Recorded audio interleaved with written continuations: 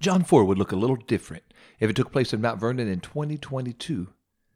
There are flyers everywhere, on bank windows, restaurant counters, gas pumps, and every radio station from talk stations to rock stations will be talking about it. Jesus is coming to Mount Vernon. Now, we've had dignitaries here before, but they've never been able to do what this man can do. He turned water into wine at a wedding, and he healed quite a few people in Columbus when he was there. But he's coming to our hometown. Today, police cars have lined up all around the square. Mount Vernon's finest are arrayed in crisp, dark navy uniforms and boots so shiny you need shades to look down. Everyone is anxious to see this one who walks on the waves. There are lines of people, some in wheelchairs. All need a miracle. Maybe Jesus will heal them like he did for others in Columbus. And here he comes. The last time he was here for the wedding, he only had a following of about 5 men, but this time crowds from all over have come out to see him, to see what he will do, to hear what he will say. He's standing in the city square just about ready to teach, but in the distance you can hear sirens. They're blaring so loudly you can barely hear Jesus. The entire crowd shifts their attention from Jesus to the commotion. It's coming from a motorcade. As 2 highway patrol cars lead it and 2 follow it, all 4 of them driving lights and sirens. Whoever is in this motorcade must be important, and whatever they have to share must be important. Just at the edge of Main Street, a beautiful black Suburban comes to a stop between the 4 cruisers, and without giving his chauffeur any time, out jumps a tall, handsomely dressed businessman.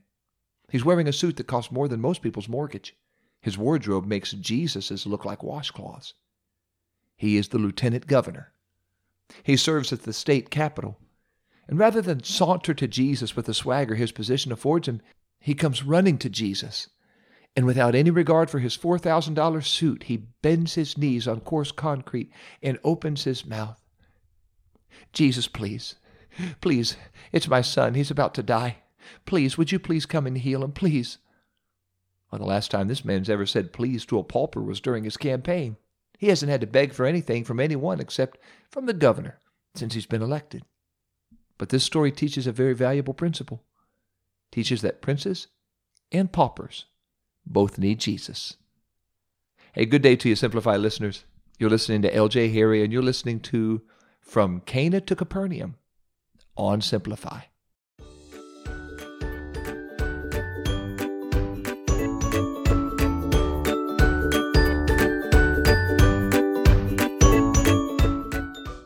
Very soon, Jesus performed miracles for paupers too, but this man was as close to a prince as you could be in his day. But his corner office in Capernaum's high-rise could not heal his son of a fatal fever, and all the physicians could offer was an apology, a pat on the shoulder, and a hefty bill for their services, but they could give him no hope. This nobleman, this government official, knew he needed the help of God, so he found him standing on the sidewalks in Cana. If money could have bought his son's healing, this nobleman would have paid whatever price, but this was something only God could do. So he asked him. And Jesus' response was shocking. Jesus turned to the crowd who gathered and said, "Unless you all see signs and wonders, you won't believe." All the church growth experts cringed. That's not how you make friends, Jesus. We're trying to build a church. Why don't you just smile and shake the man's hand? Don't ruin this. But Jesus wasn't looking to grow a megachurch. He was looking for followers who would follow him for who he is, not just the wonders he works for them. This crowd was more interested in the miracles than the man. And when I read this story, I hang my own head. Wow, I'm guilty of this. I've gone to prayer many times and rattled off everyone I can think of who needs to be healed or forgiven or delivered or saved or who needs money, who needs some kind of miracle. And I never even said, I love you. We all need to learn from this miracle in John 4. We go to God primarily to spend time with him, to develop our relationship with him, to know him, the one who created us, who saved us, redeemed us, wants a relationship with us. And thank God for the miracles and the answered prayers. Those all come as we get closer to God, but let's make sure we spend time with him just because he wants to spend time with us. After all the eyebrows returned to their locked and upright position, this kneeling dad was still kneeling. somehow, Jesus' rebuke did not flatten his faith. He pressed Jesus harder, as if he didn't hear the rebuke. He just asked again, "Please, Jesus, please, my son is dying. Come down to Capernaum. I know you can heal him. Please, we got to hurry, though. Let's go. Capernaum's 20 miles away. My driver can drive. He'll get you there before sunset. Come with me. Come, please, before it's too late." And Jesus smiled. He saw something in this desperate dad's persistent plea. So Jesus worked a miracle within a miracle. This man knew Jesus could heal his son if he could just get Jesus 20 miles away to his son. But Jesus simply said, "Go, your son will live." And in one fell swoop, Jesus showed that he has power over disease and even over distance. He did not have to be at the boy's bedside to heal him. And here's the part of the story I can't believe. The dad believed. The dad believed Jesus' word and went his way. That's it. Without so much as a single, "Now, if this doesn't work, where can I find you?" Or, "Can you give me your business card so I can get a hold of you in case I need to get a hold of you?" Or, "How do I know you're telling me the truth?" He just took Jesus at his word.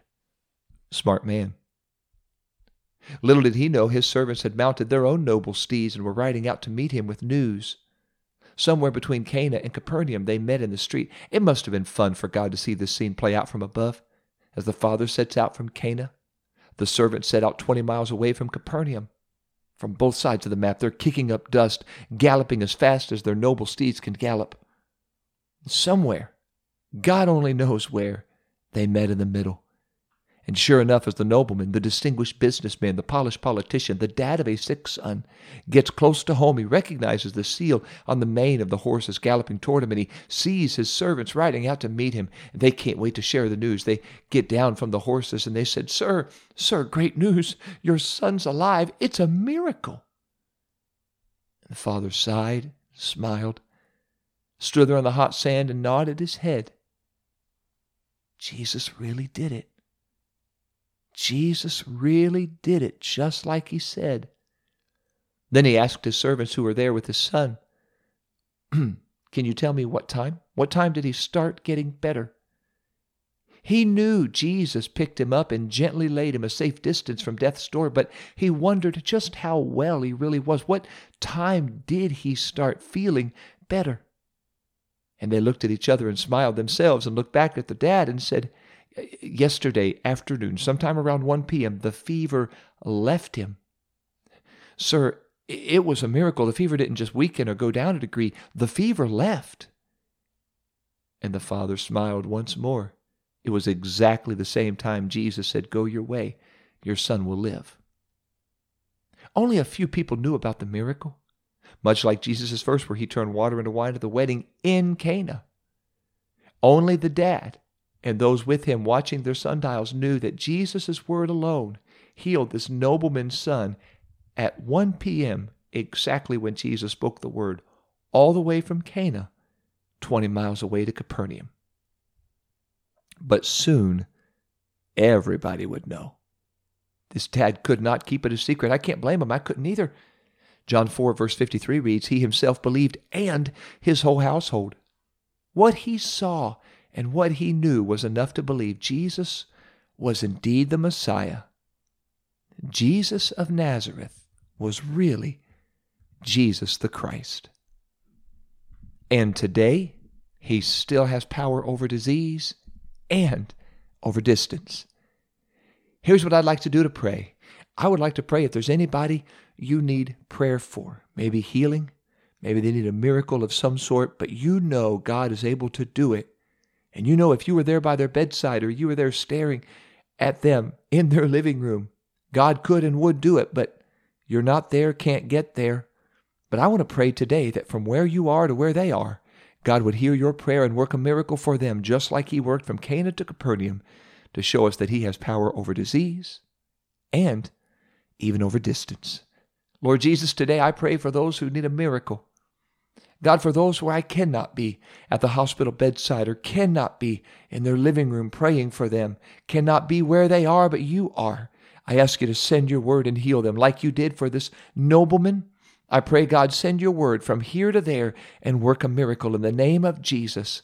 I pray for those who need what only you can do, who need healing, who need forgiveness, who need deliverance, who need to come back to you, God.